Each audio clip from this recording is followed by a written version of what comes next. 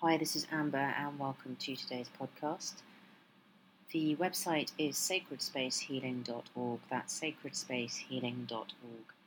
I am a Reiki master teacher, shamanic practitioner, and a energy healer and a coach. And I work with clients all around the world and have been running my own healing practice since 2007.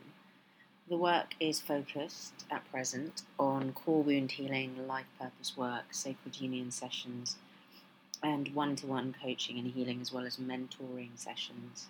The website again is sacredspacehealing.org. So before we go into the main body of today's podcast, just to say hello to everyone that listens in. Thank you for all your lovely messages of support. Thank you for your support of the podcast channel. And I've recently put a little call out on social media, but I'll put it out here as well. I'm going to be doing a Q&A podcast. So if you have any questions that you feel are unanswered on your journey right now, or your healing journey, and you feel that they could be adequately covered in a podcast, then please feel free to reach out. It's Amber at sacredspacehealing.org, or go to the website sacredspacehealing.org. I can't guarantee that every question will get covered in a podcast, because some stuff is just not appropriate to talk about in that format, but I'll certainly do my best to cover as many topics as possible. So the Q&A podcast will be coming out at some point, but now at the moment I'm just collating any questions that people feel that they might want answers to. And also just to say thank you for all your support. So some of you, many of you who listen to this podcast have supported the channel by leaving reviews, and you've also supported the channel by making donations, and I am so grateful to you for that. I provide all of this work, the podcast channel, the YouTube channel, it's all free. It takes a lot of time to record something and upload it and so on, and to really kind of sit with subjects that I feel could be relevant to really assist people. And I do that because the intention was always to reach as many people as possible. And if people feel that they can't afford a healing for whatever reason, then they can still dip into the work and get a sense of how I work. But also that they can still dip into the podcasts and actually gain something from it. So all your donations are really gratefully received. As an entrepreneur, I pronounced that funny, as an individual and as a sole business owner. I'm just running this by myself. I'm not being funded by any great corporation. I don't have anyone giving me massive donations. That's why the work remains authentic, and it remains in alignment with my highest self at all time, and always has the highest intentions for those who wish to engage with it. So if you want to make a donation, you can go to the website sacredspacehealing.org, click on the home button. There's a drop-down page there with a donate page, and you can donate as much or as little as you feel called to, and all the money goes back into creating free content to assist as many as possible at this time. Okay, so today's podcast, I would like to shine a light on this notion that if we don't look at something, if we don't think about something, then we don't feed it energy. Now, I have a podcast out there on spiritual lies that we may have been told. And then I kind of briefly touch on it in a couple of other podcasts as well. I think this is quite a new age thing. It's interesting, isn't it, in our multimedia society that we live in. I remember years ago seeing this quote, and it's a black and white photo, and it's a picture of a man with a wolf, I think. And then there's some proverb that is attributed to a Native American tribe. Whether that's true or not, I don't know, saying that there's this story about some elder, giving advice to someone in the community, saying, you have two wolves in front of you, and which one do you feed? Something like that. I'm terribly paraphrasing, but the gist of the message is whichever one you feed is the one that you are giving more power to. And so you don't feed the wolf, you walk away. And it's meant to be like some kind of Native American saying. Whether that's true or not, I don't know. Whether it's been taken out of context, I don't know. But for a really long time, when I was on the beginning of my kind of spiritual path and my initiations and my attunements and all that kind of stuff, I really believed that. I was like, don't feed the fear, don't feed the anxiety, don't feed the bad stuff out there, right?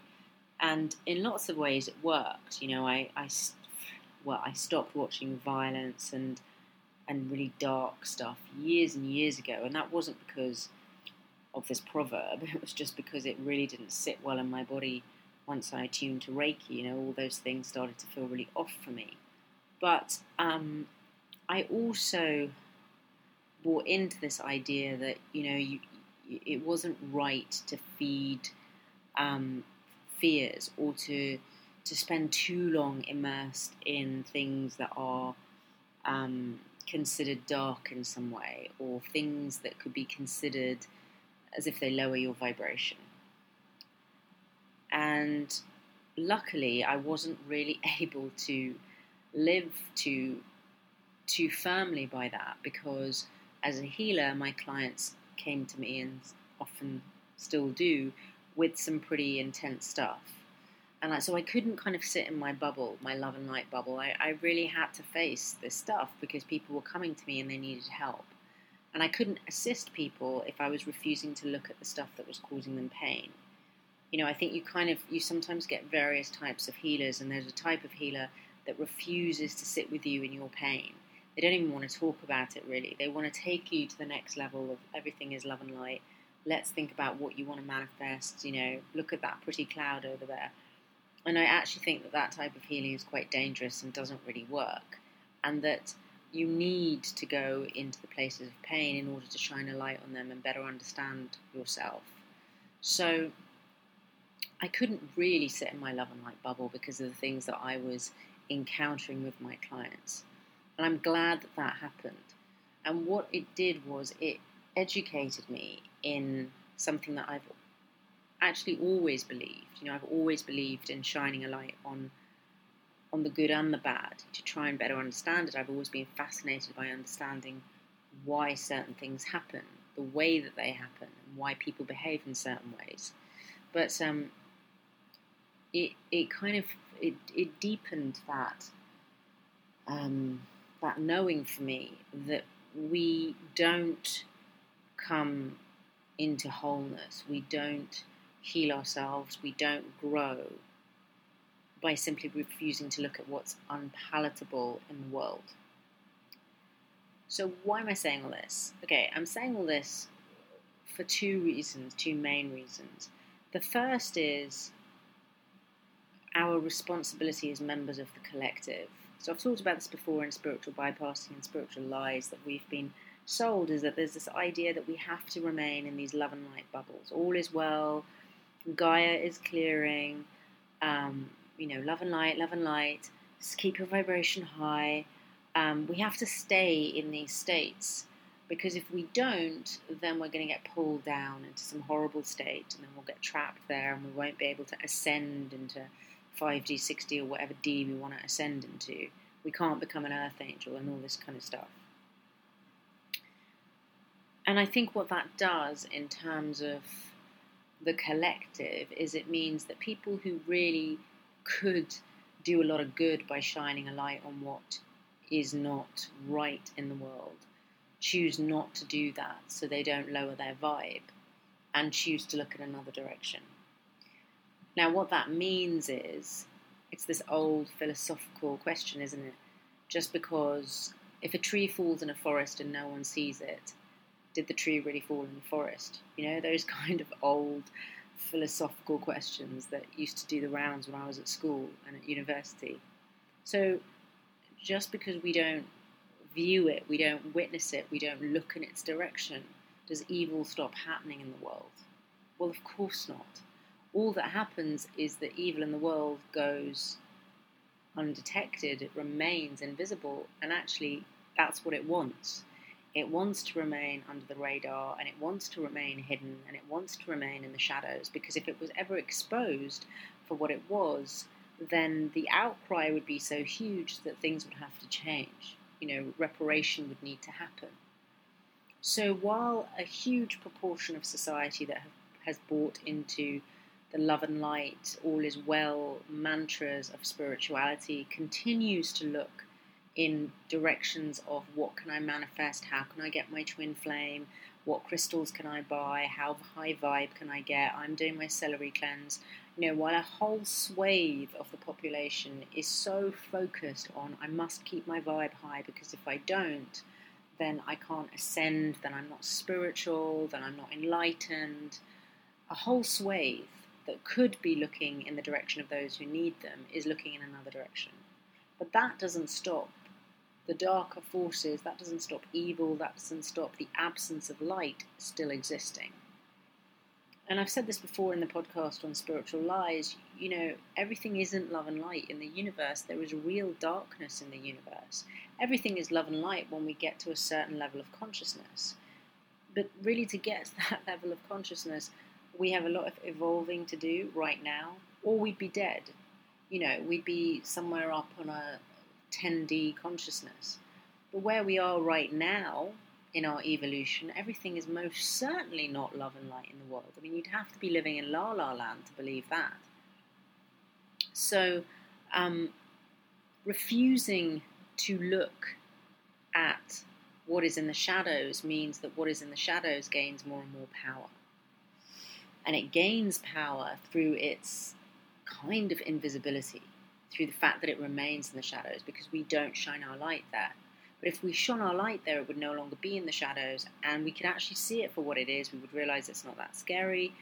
We would realize that we can bring healing to it and our society, our world would change. So what kind of stuff sits in the shadows? Well, honestly, it's all the most awful, depraved stuff that you could think of sits in the shadows. And then I've talked about this in a couple of other podcasts, but pornography, human trafficking, sex trafficking, ritualistic abuse of children, paedophilia, murder, rape, abuse, deprivation, starvation, imprisonment, torture, and much, much worse. What also is sitting in the shadows, because we're not really putting our attention on it, is this kind of dehumanization that we're going through as a race, that we're becoming this kind of sexless race, we're becoming raceless, we're becoming boundaryless, and we're told that this is this wonderful evolution that we're on, where we all become one. Now, the idea of all being one is that we are all one, in that we're all consciousness having a physical experience. We're just all having different physical experiences. So on a soul level, in many ways, like on a consciousness level, we are one consciousness. But we're not one on a physical level because we're all having different physical experiences because we've chosen to do that on a soul level, or it's happening on a soul level that we've chosen to do that physically, right? So some of us are experiencing consciousness in a male body, in a female body, in a black body, in a white body, in a disabled body. We're having these experiences of consciousness through different vehicles. That doesn't mean that we're all the same. We're all having very different experiences, but consciousness is one thing. Now, are all levels of consciousness the same? As in, is every single one of us out there on a soul level exactly the same? I don't think that's necessarily so on certain levels of existence. So a lot of souls are on different journeys. For some souls, this is their last incarnation. For others, it's the first of many, right? Some souls are very advanced, some souls are very young on their journey. Some souls feel very old, some don't. I think there are truisms to all of that. It doesn't mean that we're not all one in terms of the level of consciousness from which we come, from which we are. But our souls are also having different experiences because of the different journeys that we may have been on as souls. So, yes, on a very high level, we are all one. And the idea of bringing heaven on earth, in many ways, is about recognizing that our consciousness, that vast level of infinite knowledge, is one, and that we all come from that, therefore we are all one. But in the physical world, we're not all one. We're different.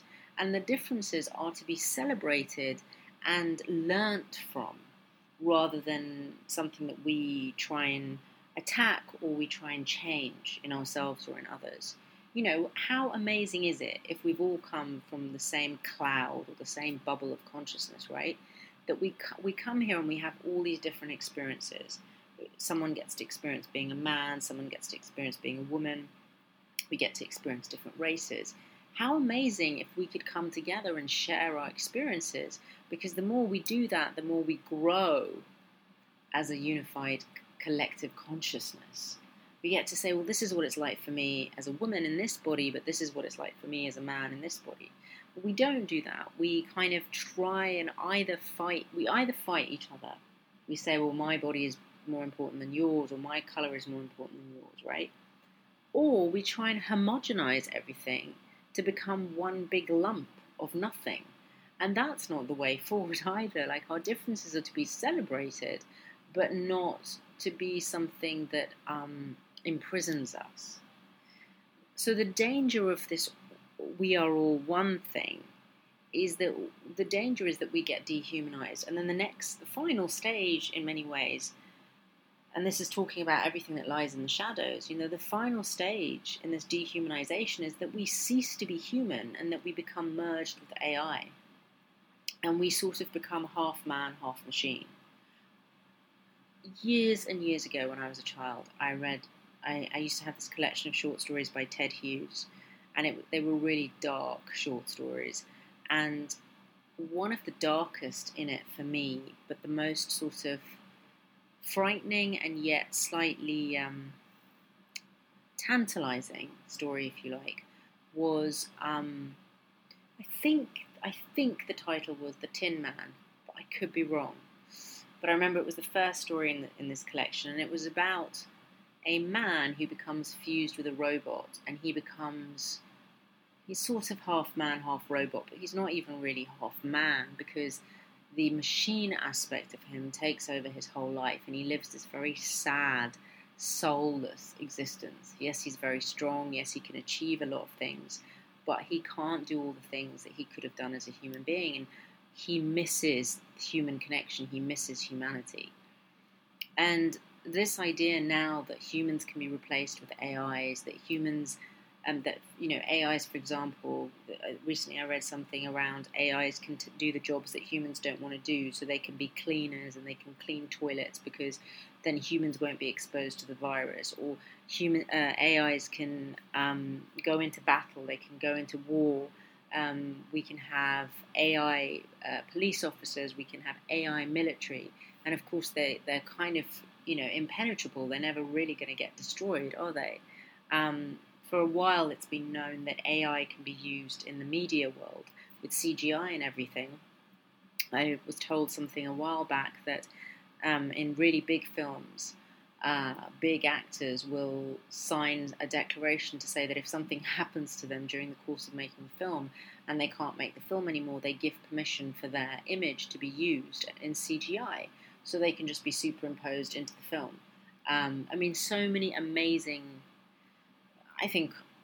scary things can happen with technology these days. I saw something today about robotic soldiers, and that, you know, there was a kind of a film version of this soldier marching, and you see someone, you assume it's a human, in full military gear with masks on, stomping across the land.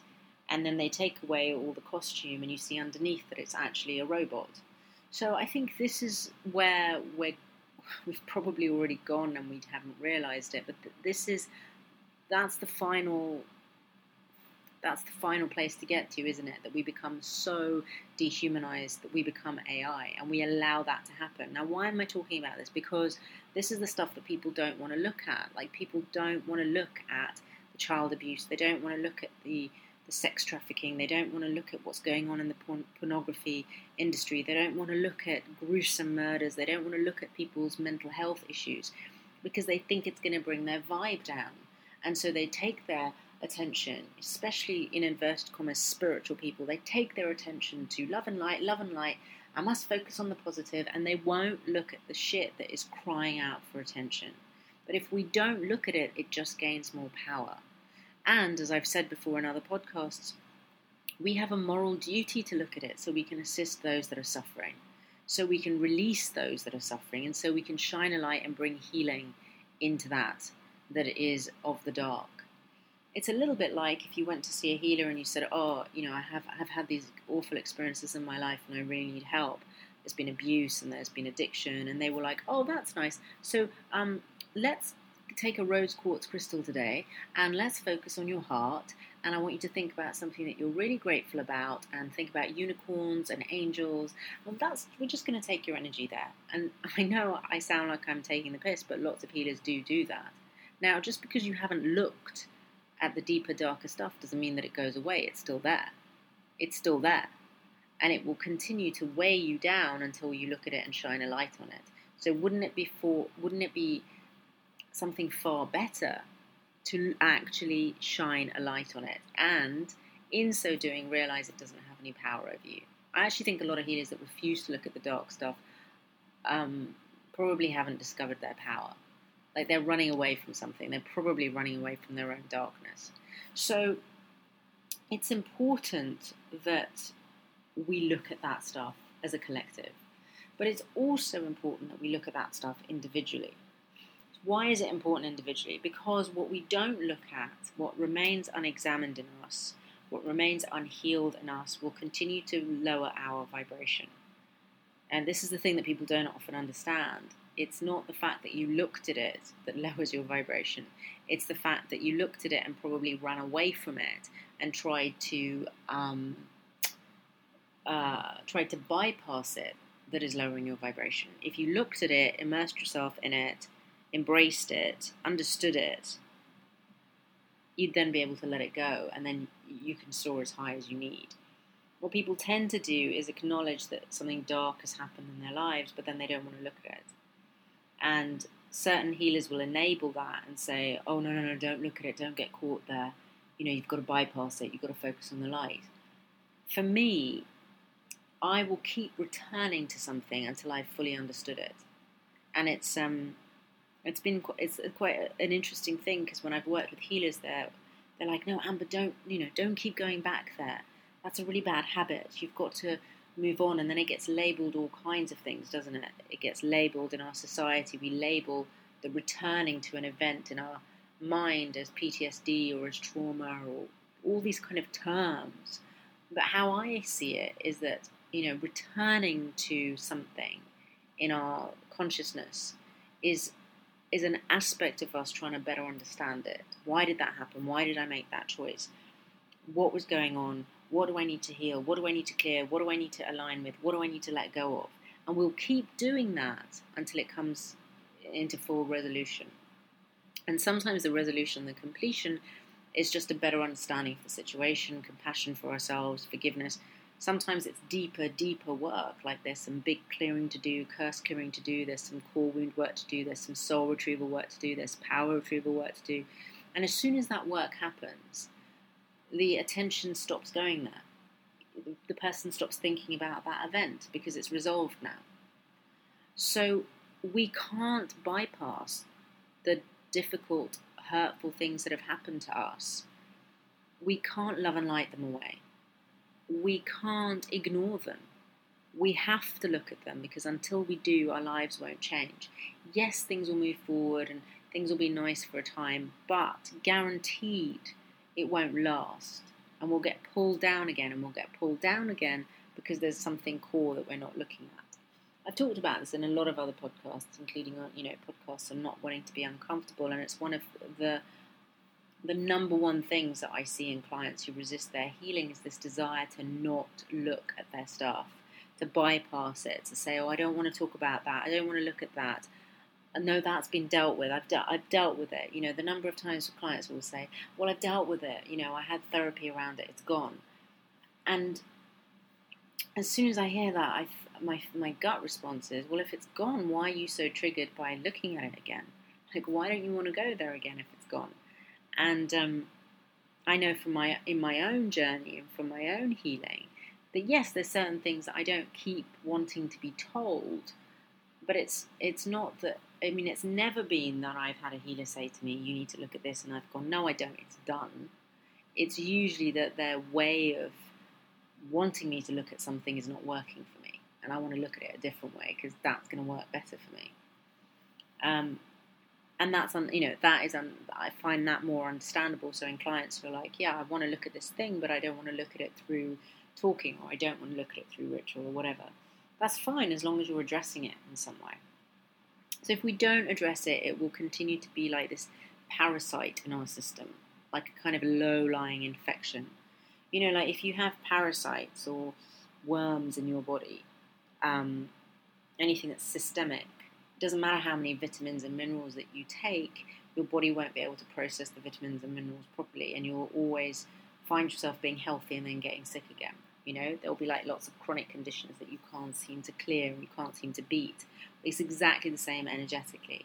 If there is something parasitic, toxic in our body, in our energy field, we can do all the good stuff. We can do all the mantras and all the yoga and all the cleanses and all the kind of retreats and all the love and light and all the all the kind of attunements, and we can do all the courses and get all the crystals, but there'll still be something in us that is depleted, that's sort of perpetually depleted, and that's because we're not really clearing, cleansing, removing that parasite that's within us. So, I don't feel that just because we don't look at something, it goes away. I don't feel that we love and light our way out of it. I don't feel that we ascend our way out of it. And I don't feel that we're of service to ourselves or to others by not looking at it. In fact, I feel that we have a deep duty to look at it, whatever it is, whether it's in the collective or it's in ourselves.